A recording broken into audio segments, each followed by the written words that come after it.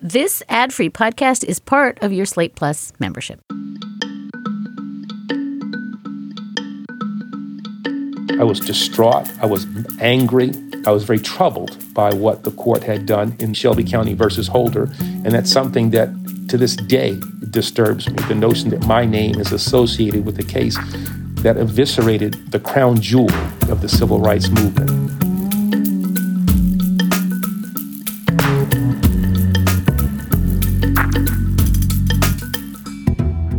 Hi, and welcome to Amicus. This is Slate's podcast about the courts and the law and the rule of law and the U.S. Supreme Court. And I am Dahlia Lithwick, and that's my beat at Slate.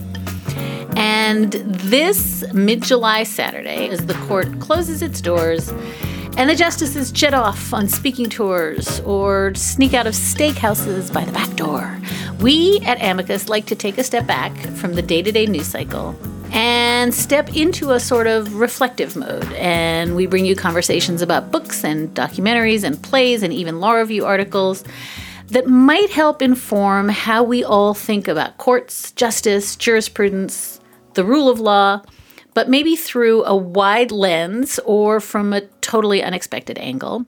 And so we're kicking off this summer season with a book and a man that made me really think about America's democratic predicament and the court's place in that predicament in some new ways. Former Attorney General Eric Holder's new book is called Our Unfinished March, The Violent Past and Imperiled Future of the Vote. And it is about gerrymandering and voting rights, and it was written by General Holder with Sam Kopelman. Our Unfinished March was published in May by One World Press. It is simultaneously a roadmap of how voting rights became broken. Hint, they were born that way. And a warning of how much more completely they may still be eroded. And what can be done to restore the basic principle that in a democracy, the people pick their leaders. Eric Holder was Attorney General of the United States under President Barack Obama from 2009 to 2015. He was the first African-American to hold that position. He now serves as chairman of the National Democratic Redistricting Committee, which was established to help the party redraw congressional lines. General Holder, it is an honor and a treat to welcome you to the podcast. Well, thanks, Dahlia, for having me. So I think I want to start by asking you how much you were worried about these issues, the erosion of democracy and voting rights, even back as AG. There was always a focus, even when you were AG, on vote suppression and vote fraud and caging schemes that carried over from the Bush administrations. And I know you were AG when Shelby County came down. We'll talk about that. But even some of that gerrymandering and vote suppression seems kind of quaint when you look at the overt election subversion taking place right now. We've got, the independent state legislature doctrine looming and fake electors and January 6th. And I guess I'm just curious if you thought back when you were AG that it would happen this quickly. And I know you quote one of my favorite quotes in the book, Ernest Hemingway, saying, how do things fall apart slowly then quickly? It seems to me as though this is happening quickly in a way that I wonder if you anticipated even 10 years ago. No, I don't think I anticipated what we are seeing today 10 years ago. I knew that when I became Attorney General in February of 2009, that focusing on voting rights was going to be something that the Civil Rights Division was going to have to do, as it traditionally had done. But relatively quickly, over the course of the first 18 months or so in office, I saw that there was a backlash to the election of Barack Obama being expressed in a number of ways, among them being attempts to make it more difficult for what were perceived to be Obama supporters to get to the polls, make it more difficult for them to get to the polls. And that's what drove me to give a speech at the LBJ Library, where I essentially said this Justice Department will be very forthright, be very forceful in making sure that the right to vote is protected. Fast forward from there to 2013, the Shelby County decision. At that point, it's clear that all bets are off. All bets are off. The Supreme Court is going to gut the Voting Rights Act, And right after that happens, and when I say right after, I'm not talking about weeks, but days after that, states start to put in place things that the Justice Department, with an intact Voting Rights Act, would have stopped. And from that point on, you really saw this attack on our electoral system on steroids. I saw recognition of it early on, and then from 2013 on, you've seen things escalate to a degree that I would not have imagined possible if you'd asked that young attorney general sworn in February of 2009, do you think this is the place that you'll be in July of 2022? And is some part of that a function, General, of the fact that these are just abstractions to people, that we all just have these notions, one person, one vote and democracy and call my congressman, that this is too abstract to be made real, so that you chip away at it. And then when it becomes manifestly clear, you can do voter ID, you can perpetuate the myth of vote fraud, you can disenfranchise felons, and nobody squawks, then you can actually do a January 6th where you're just saying fake election and Biden lost. Yeah, you've got to lay the groundwork, and you've got to talk about voter fraud. You've got to talk about the need for photo ID. You've got to equate photo ID and getting into a ballot place with showing a photo ID and getting on an airplane, which for a lot of people makes a great deal of sense, and which is why you see, I think, about 80% of the American people who say, well, you should have to prove who you are when you cast a ballot. One of the things I actually have come to say, all right, well, we have to just deal with that, but come up with a way in which we make it less prescriptive than what Republicans have put in place, and that actually discriminates against certain groups of people. But you've got to lay that groundwork. And then once you've laid that groundwork, you can build this superstructure of anti-democracy, voter suppression measures that, again, substantial numbers of people don't really get impacted by. I look at the election in 2020 in Atlanta, Georgia, after 6 p.m. If you are a white person voting, November of 2020, you wait 6 minutes to vote. If you're an African American in the same city, you wait 51 minutes to vote. That seems to me a pretty long period of time. But if you look around the country, you'll see that people, African Americans, people of color, are waiting not 51 minutes, but 2 and 3 hours to vote, substantially longer than their white counterparts. So that superstructure of discrimination gets built on lies and disinformation, and then it gets expanded. And now we have to deal with the biggest lie, which I never thought we'd have to deal with, this notion that somehow, some way, a man who lost an election by 7 million votes had the election stolen from him. As I say in the book, there was another regime in Europe in the 20th century that talked about the big lie. And people hear a big lie and think, well, that is such a huge thing that they are asserting. Some portion of it must be true. And if that's the case, then some of these measures that they're putting in place make sense and are potentially appropriate. And so all of that witch's brew is what gets us to the place where we are now, where I think, and I don't think I'm being alarmist, I don't think I'm being somebody who is going overboard, I think our democracy is at risk. Our democracy is certainly under attack, but people need to understand how close we came to losing our democracy on January the 6th of 2020, just a few months or so ago. If a couple of things had broken differently and conceivably could have, we would be in a fundamentally different place in July of 2022 than we actually are now. As bad as things are, they could have been worse. And I want to just point out that you have a note at the start of the book that I gather was not in your outline or your proposal, where you quite literally proffer a defense of democracy. And I know as you wrote it, I mean, it's manifest in the note that you were astonished that you have to now defend democracy. But, you see polling even among young people in this country who are just like, I'm kind of over it, who've kind of given up on voting, on institutions, on politics and policy and government. And I guess I wondered if you could just talk for a minute. It's sort of a 4-part defense of democracy, and you don't need to unpack it. I'm going to urge listeners to read it. But how astonishing it is that you actually have to say, at a time of Viktor Orban, this is me coming forward as the former Attorney General of the United States to defend the notion of democracy. It's one of those slowly and then quickly propositions. Yeah, the book was probably about 3/4, 7/8 written. And then it hit me and my co-author, Sam Koppelman.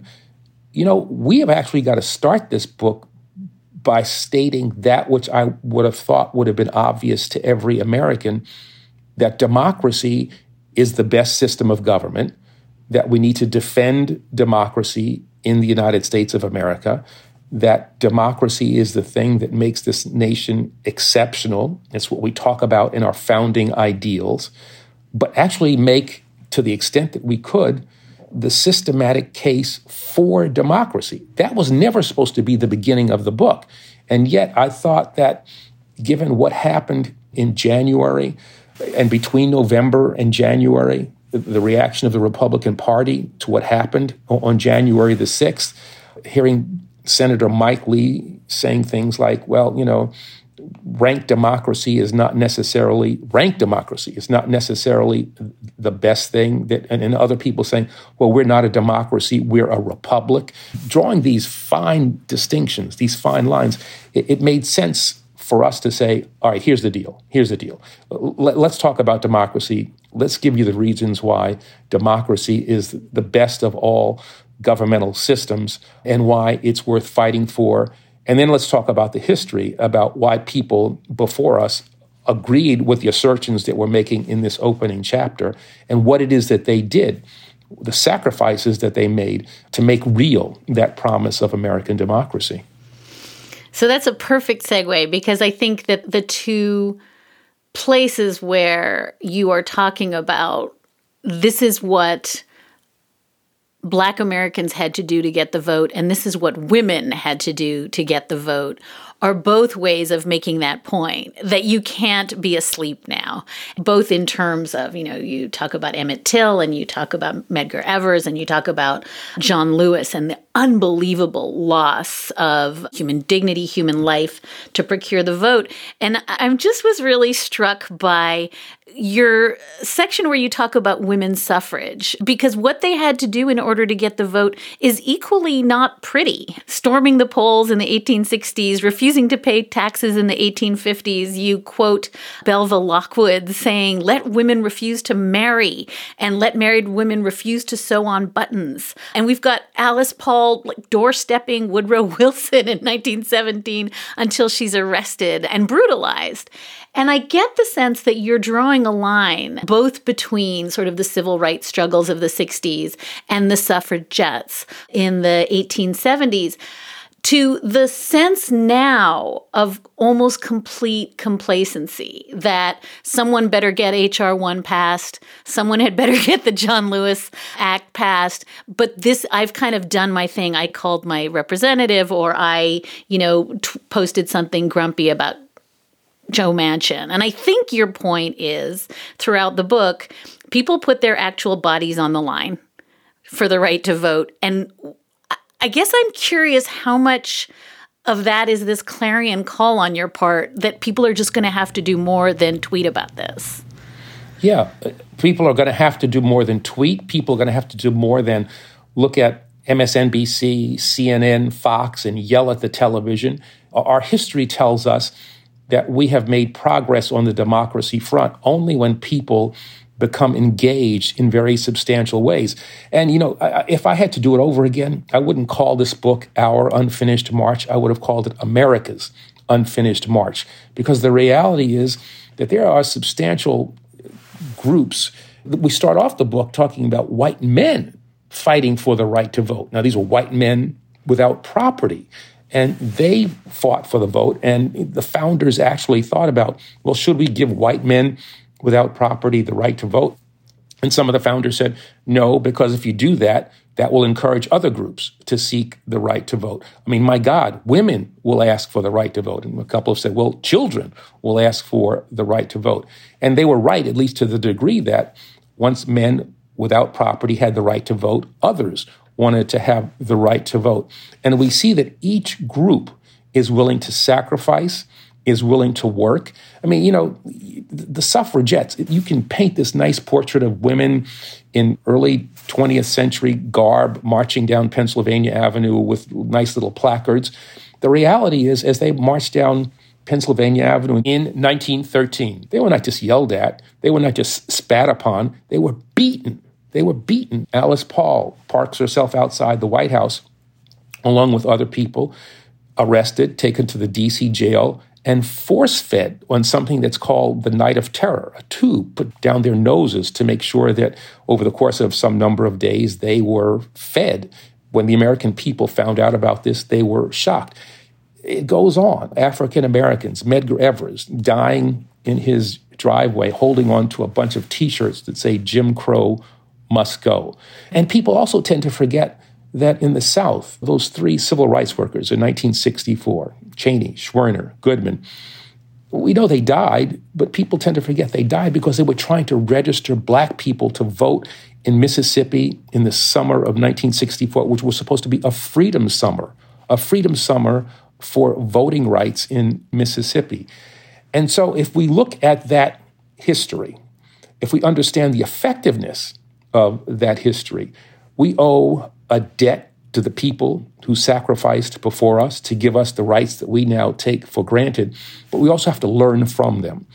Positive change is not promised. It doesn't just happen. It's a function of commitment, sacrifice, and action. And so that's what this generation of Americans has to do. But it's also an optimistic book because the reality is that if you engage in action, if you are committed, if you are prepared to sacrifice, ultimately you will bring about changes that seem insurmountable. I mean, think about Dr. King. At some point, I'm sure he turned to Ralph Abernathy, others, John Lewis, and said, wait a minute, do we really think that we can rip down a system of American apartheid? I mean, we're just a bunch of black preachers here in the South. How is this going to happen? I suspect they doubted at some point, that they could do it, and yet they kept the work going, and ultimately they were successful. So in this day, in 2022, when things seem difficult, seem hard, we should be heartened by what our predecessors did, but also understand that we owe them a debt, and we disrespect them unless we are prepared to do the fight in the way that they did. I started by asking you whether this question of voting is just too inchoate for folks to get their heads around, and these big issues of a Senate that was designed to privilege rural white states and an electoral college that the whole point was to privilege minorities. And one of the things I find is that folks are okay, they understand voter ID. And they understand what it means to purge the voter rolls or shut down polling places in urban centers where overwhelmingly minority communities live. But you have picked the single most challenging thing to explain, which is gerrymandering, which is a sort of inchoateness on top of inchoateness. It is such a challenging problem to describe to the average American who just doesn't fully understand what the promise of one person, one vote means in terms of picking our leaders. So I wondered if you could sort of both explain the problem, and I know you've done this a million times, but explain that this is just as pernicious and toxic as shutting down polling places or voter ID, but also just tell me why it is that you've really, really chosen to focus your work on this thing that feels almost completely intractable. The decision to focus on the problem of gerrymandering, and when we announced the National Democratic Redistricting Committee back in January of 2017, that was not an easy task. I remember that press conference as if it were yesterday, and these reporters were there with their cameras and all, and you could say they were looking at their watches and figuring out, how long do I have to keep the cameras on, and And people didn't quite get it. And I remember those initial meetings with potential funders and just people in organizational meetings trying to get them to care about gerrymandering. And again, people's eyes would glaze over.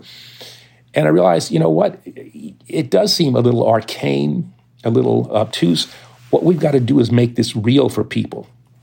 So people have to understand that if you care about a woman's right to choose, if you care about gun safety, if you care about criminal justice reform, if you care about protecting the right to vote, those are all directly connected to who serves in state legislatures, who serves in the United States House of Representatives, and that through gerrymandering, you can create these safe seats where people can do things, representatives can do things inconsistent with the desires of the people they represent, and actually face no electoral consequence. In fact, the only thing that a person is concerned about in a gerrymandered district is not the general election. You know, the Republican's definitely going to win. The Democrat is definitely going to win. You're worried about a primary challenger, which discourages your reaching across the aisle to compromise with your opponent from the other party, which is seen as a sign of weakness, and therefore invites a primary challenger. And that's the concern that you fear the most.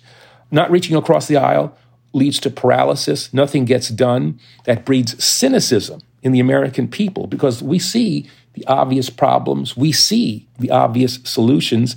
And yet these gerrymandered legislatures, including the House of Representatives at times, doesn't do the things that the people, their constituents, clearly want to have happen. One of the two things I'd say is the whole question of gun safety. You know, 90% of the American people want to have background checks. And this has been true since Sandy Hook, and maybe even before that, at least a decade ago. The Supreme Court, dealing with the whole question of abortion, has had to deal with laws passed by gerrymandered state legislatures. And even in the most conservative of states, people have said they didn't want to see Roe versus Wade overturned. Yet the Supreme Court has to make that determination, not because the American people are saying we want Roe versus Wade overturned, but because representatives and gerrymandered legislatures, not listening to their constituents, pass these laws that get increasingly draconian, increasingly away from the desires of the American people. And then the Supreme Court is empowered to do that which it did with regard to Roe. So one of the themes in your book, and certainly that I'm hearing in this conversation, is waiting around for democracy to fix itself or for great leaders to fix democracy using broken systems like the Senate, using broken systems like the Supreme Court doesn't work, and that ordinary people have been effectuating meaningful change from the founding, and that through line goes through the book. And you kind of land up on Chris Hollins, who got more people to vote in Harris County, Texas, mid-pandemic than had ever voted before in a presidential election. And I think he stands for you in this book as the template for what America, when I say wake up and do stuff, be like Chris. Like, you don't have to run for office. You don't have to change the world, but you got to do some things. So I wonder if you can talk a little bit about, and I'm using this locution of wake up, and maybe that's not what you want to say, but what it means to be the person mid-pandemic who gets people voting in Texas. Yeah, I mean, Chris Hollins, I think, is a perfect example. He's charged with the responsibility of finding somebody to run the elections in Harris County in the middle of a pandemic, largest county in the country. It's around the Houston area. And of course, nobody wants that job. Who would want that job? Why would you want to take that job? All right, I'm going to try to make it safe for people to vote in the middle of a pandemic. And so he decides that, all right, he'll be the one to do it. Nobody else wants to do it. He's on a path. I mean, he's got a great education. He comes from great schools. He's had great professional experience. This is a young man who is bound for bigger and better things. And people counsel him and say, you take on this problem of elections in Texas in a pandemic. this could be the death of your political aspirations. And nevertheless, he does it. And so he comes up with ways in which he keeps the polls open 24 hours a day, 7 days a week, polling places so that you can just go to drop boxes and drop things off. If you're an older person, or at that point, a younger person concerned about contracting the virus, you can do things in an almost touchless way. He comes up with a whole variety of ways in which he increases the turnout, not a little bit. He comes up with a historic turnout, larger than any Harris County turnout ever in the middle of a pandemic. I mean, think about that. This young man comes up with ways in which, without any indications of fraud, and that's something that people have to understand, without any indications of fraud, he simply made it easier, safer, and healthier for people to vote. And what was the reaction of the Texas legislature after they saw these millions of people in Harris County voting safely and without any indication of fraud? They tried to take away all the things that he very creatively invented. You talk to people down there, and they said, well, I didn't have to decide between going to work and voting, or I didn't have to decide between voting and worrying about exposing somebody in my house to the virus, all because of the things that he put in place. And talk about another young woman in the book whose name is Love Caesar. Again, ordinary people doing extraordinary things. She finds out that her campus, North Carolina A&T, which is the largest historically black college university in the country, it is gerrymandered. And gerrymandered meaning here that it was split in two. One part of the campus voted in Congressional District 5. Another part of the campus voted in Congressional District 6. If you woke up in a dorm, you could be in Congressional District 5. You could go to class in Congressional District 6. And the dorms are on different sides of the campus, so kids on the same campus voted in different congressional districts.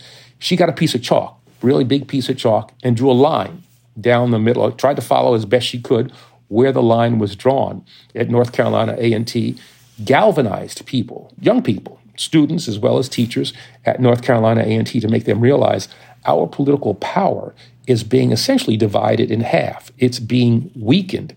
And so she raised the consciousness of people there, got our attention at the NDRC, and we filed a lawsuit on their behalf. The North Carolina Supreme Court said this is an inappropriate racial gerrymander and threw it out. And so the North Carolina Republican legislature had to redraw the lines. So young Chris Harris, with great ideas, Love Caesar, with her chalk, really changes in fundamental and positive ways the electoral system, improved the democracy in Texas, in Harris County, and in North Carolina.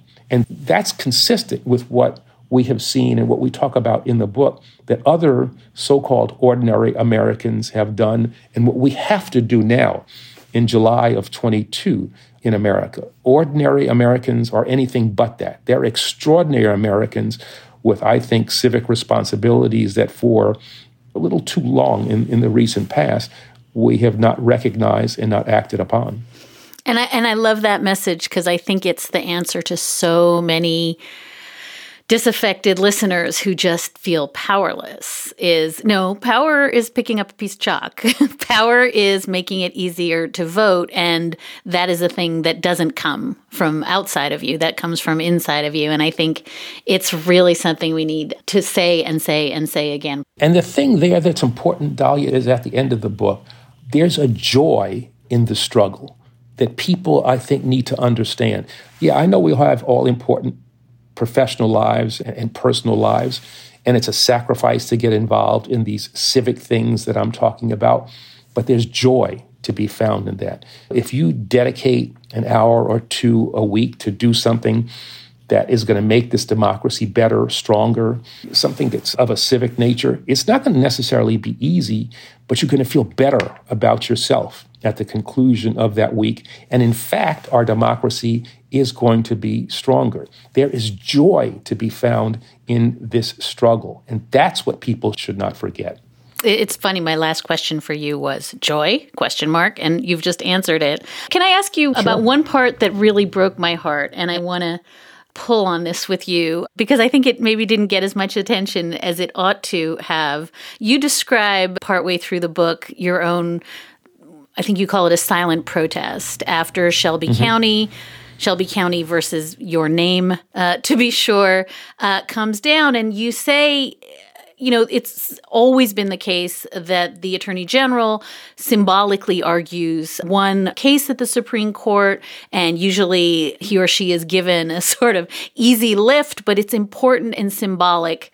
And then you say, after Shelby, I came to the conclusion I just couldn't do it. And I'm quoting you now, I didn't want to pretend that this was a Supreme Court like any other, that the justices were good faith actors, that a tradition should be followed.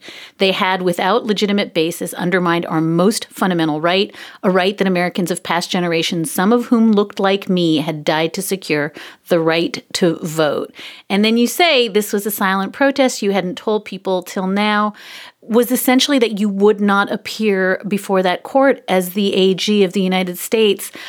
Wow, there's so much in there that I want to ask you about.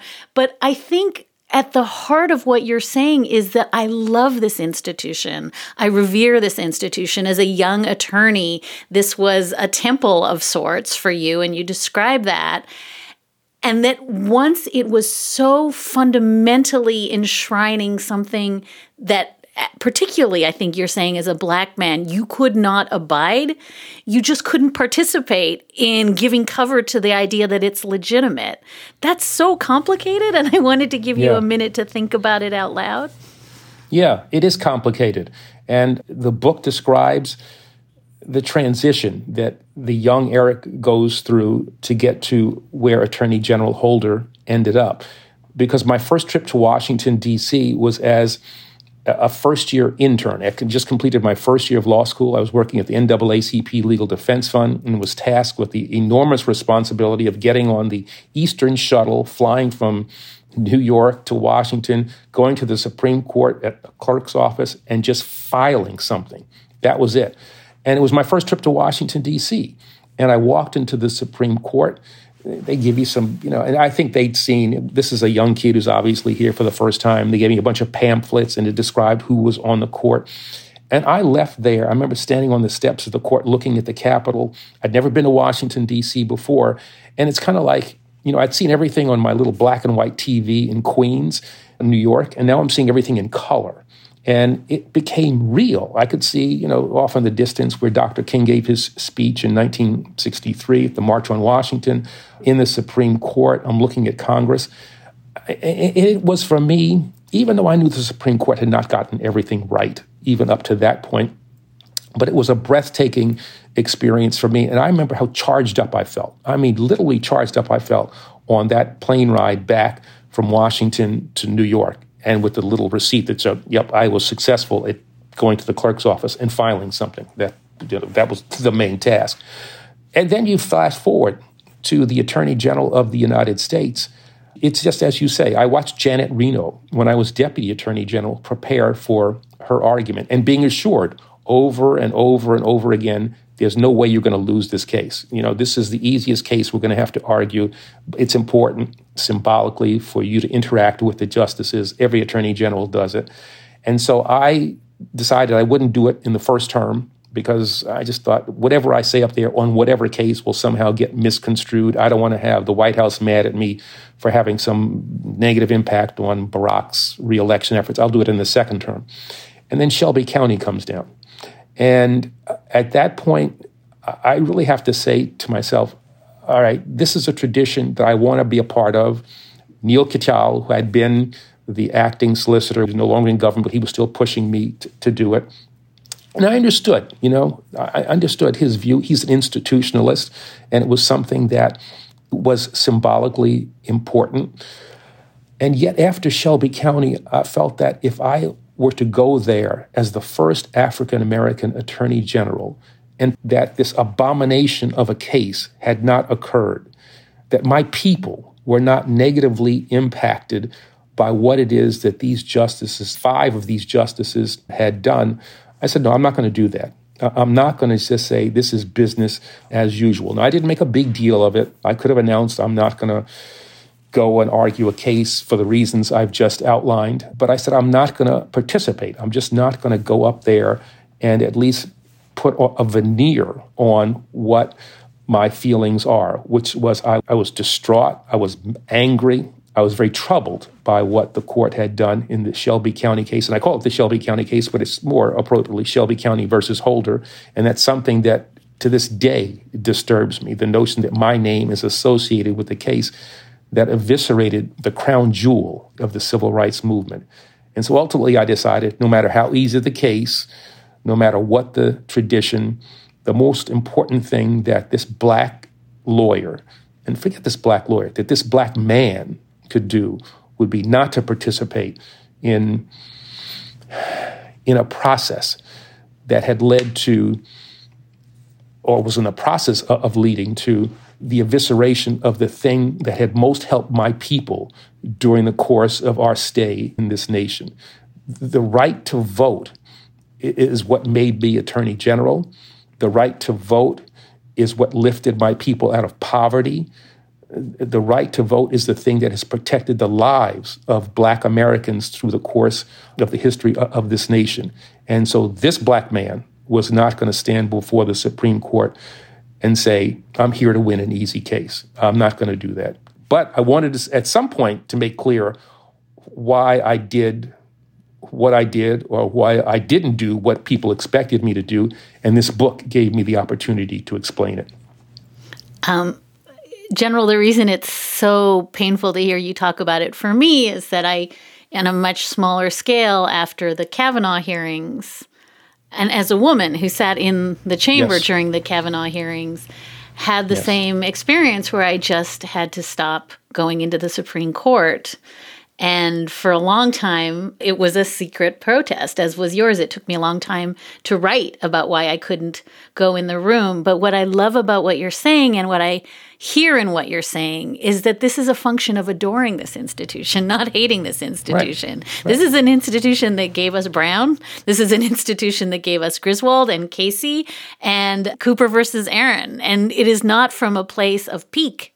It is from a place of, I don't know how to hold the idea in my head that it is both lofty and broken. And that's what these protests are about, is not wanting to participate in saying that the thing that is now broken is still lofty. Right. But for me, it just was very powerful to read it. I guess I just want to give you a chance before we wrap up. The book literally has a checklist of stuff people can be doing right now about gerrymandering, about the Electoral College, about fixing the Senate, about doing away with the filibuster.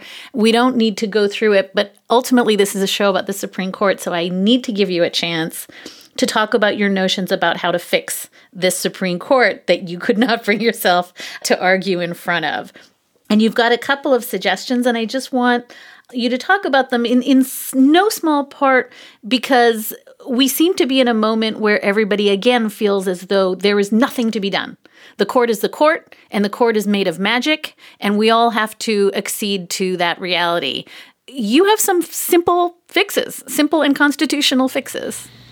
And they come from a place, to echo what you said, a place of love, from a desire to have an institution that I revere or have revered return to the place where I think it should be. I think we should reduce the amount of time that people serve on the court.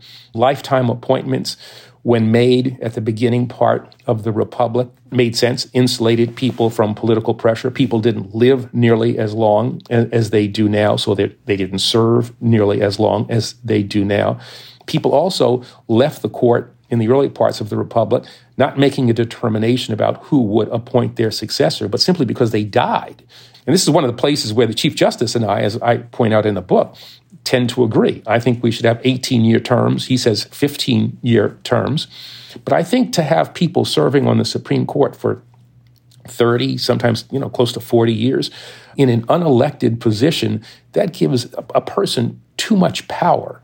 People serve in Congress and in the Senate for extended periods of time, but at the very least, there's at least nominally a check that the American people have on that power by voting for them or voting them out.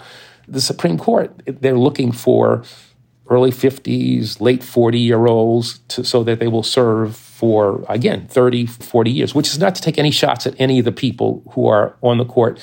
Amy Coney Barrett, the new Justice Jackson, qualified, that's fine. But 15, 18-year terms, I think makes a great deal of sense. I like 18 because that goes along with my other proposal, which is that every president in his or her term should, in the first year, appoint a Supreme Court justice, and in the third year, appoint a Supreme Court justice. And if you have 18-year terms, over time, you will get to a court that gets back to 9 members. Because the other thing that I say we have to do is expand the court to deal with the way in which it was politicized by Mitch McConnell and his Republican conspirators by telling Merrick Garland, you can't get a hearing because it's too close to an election, and then putting Amy Coney Barrett on the court while people were in the process of voting.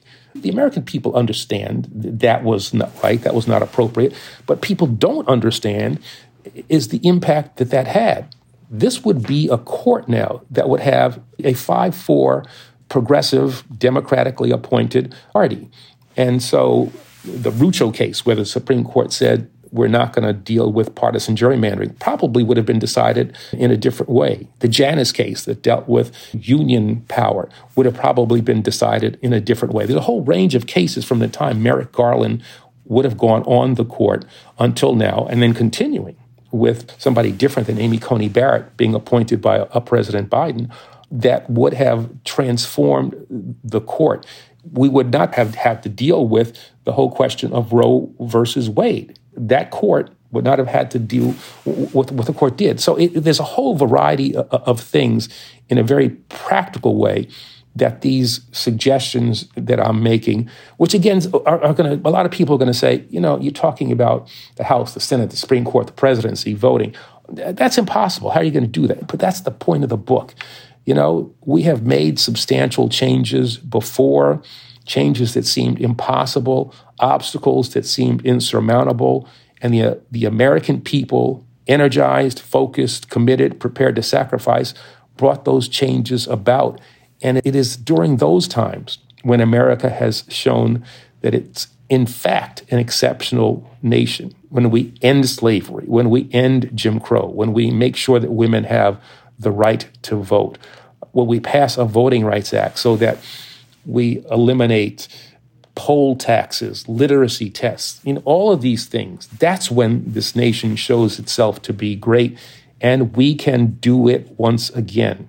People underestimate the power that we have as so-called ordinary citizens. We have within ourselves the power to do extraordinary things. And I think the book overall, it's sometimes hard to get through, and it's hopefully emotional for people. But I hope people will come away from it feeling a sense of optimism and a renewed sense of commitment. Yeah, that's exactly where I landed on this last question, which is joy, ? There are moments, let's stipulate, when you talk about Jeff Sessions, when you talk about Donald Trump, when you talk about the big lie, where it's clear that you're angry. But it seems to me that there's a seam of absolute joy, whether it's Belva Lockwood saying don't sew buttons on, or it's you just importuning people to knock on doors. Just knock on doors. That is the opposite of powerlessness. It is joy. And I think that the feeling of stuckness and despondency, the doom loop that you talk about, the only way out is to do something. And so I love that this book is just a roadmap to doing something, which, with a side of joy, felt like exactly what I needed. I cannot thank you enough. This is anything other than an angry book. It's a factual book about which I think all Americans should feel some degree of discomfort and maybe some degree of anger. But to use that anger, that discomfort, in a positive way to make the change that we need. Dr. King said that the arc of the moral universe is long, but it bends towards justice. But here's the deal. It doesn't bend on its own. It only bends when a committed American people put their hands on that arc and pull it towards justice. And there's joy in the pulling of that arc. Eric Holder was Attorney General of the United States under President Barack Obama from 2009 to 2015. He serves now as chairman of the National Democratic Redistricting Committee. And the new book is Our Unfinished March, The Violent Past and Imperiled Future of the Vote, written with Sam Koppelman. Thank you so much, General Holder. This was straight into the veins what I needed to hear. Thank you for being with us. All right. Well, thanks for having me. And that is a wrap for this episode of Amicus. Thank you so very much for listening in. And thank you always for your letters and your questions. You can keep in touch at amicus@slate.com, or you can always find us at facebook.com/Amicus podcast. Today's show was produced by Sarah Birmingham. Alicia Montgomery is Vice President of Audio, and Ben Richmond is Senior Director of Operations for Podcasts at Slate. We will be back with another episode in 2 short weeks. And until then, do take good care.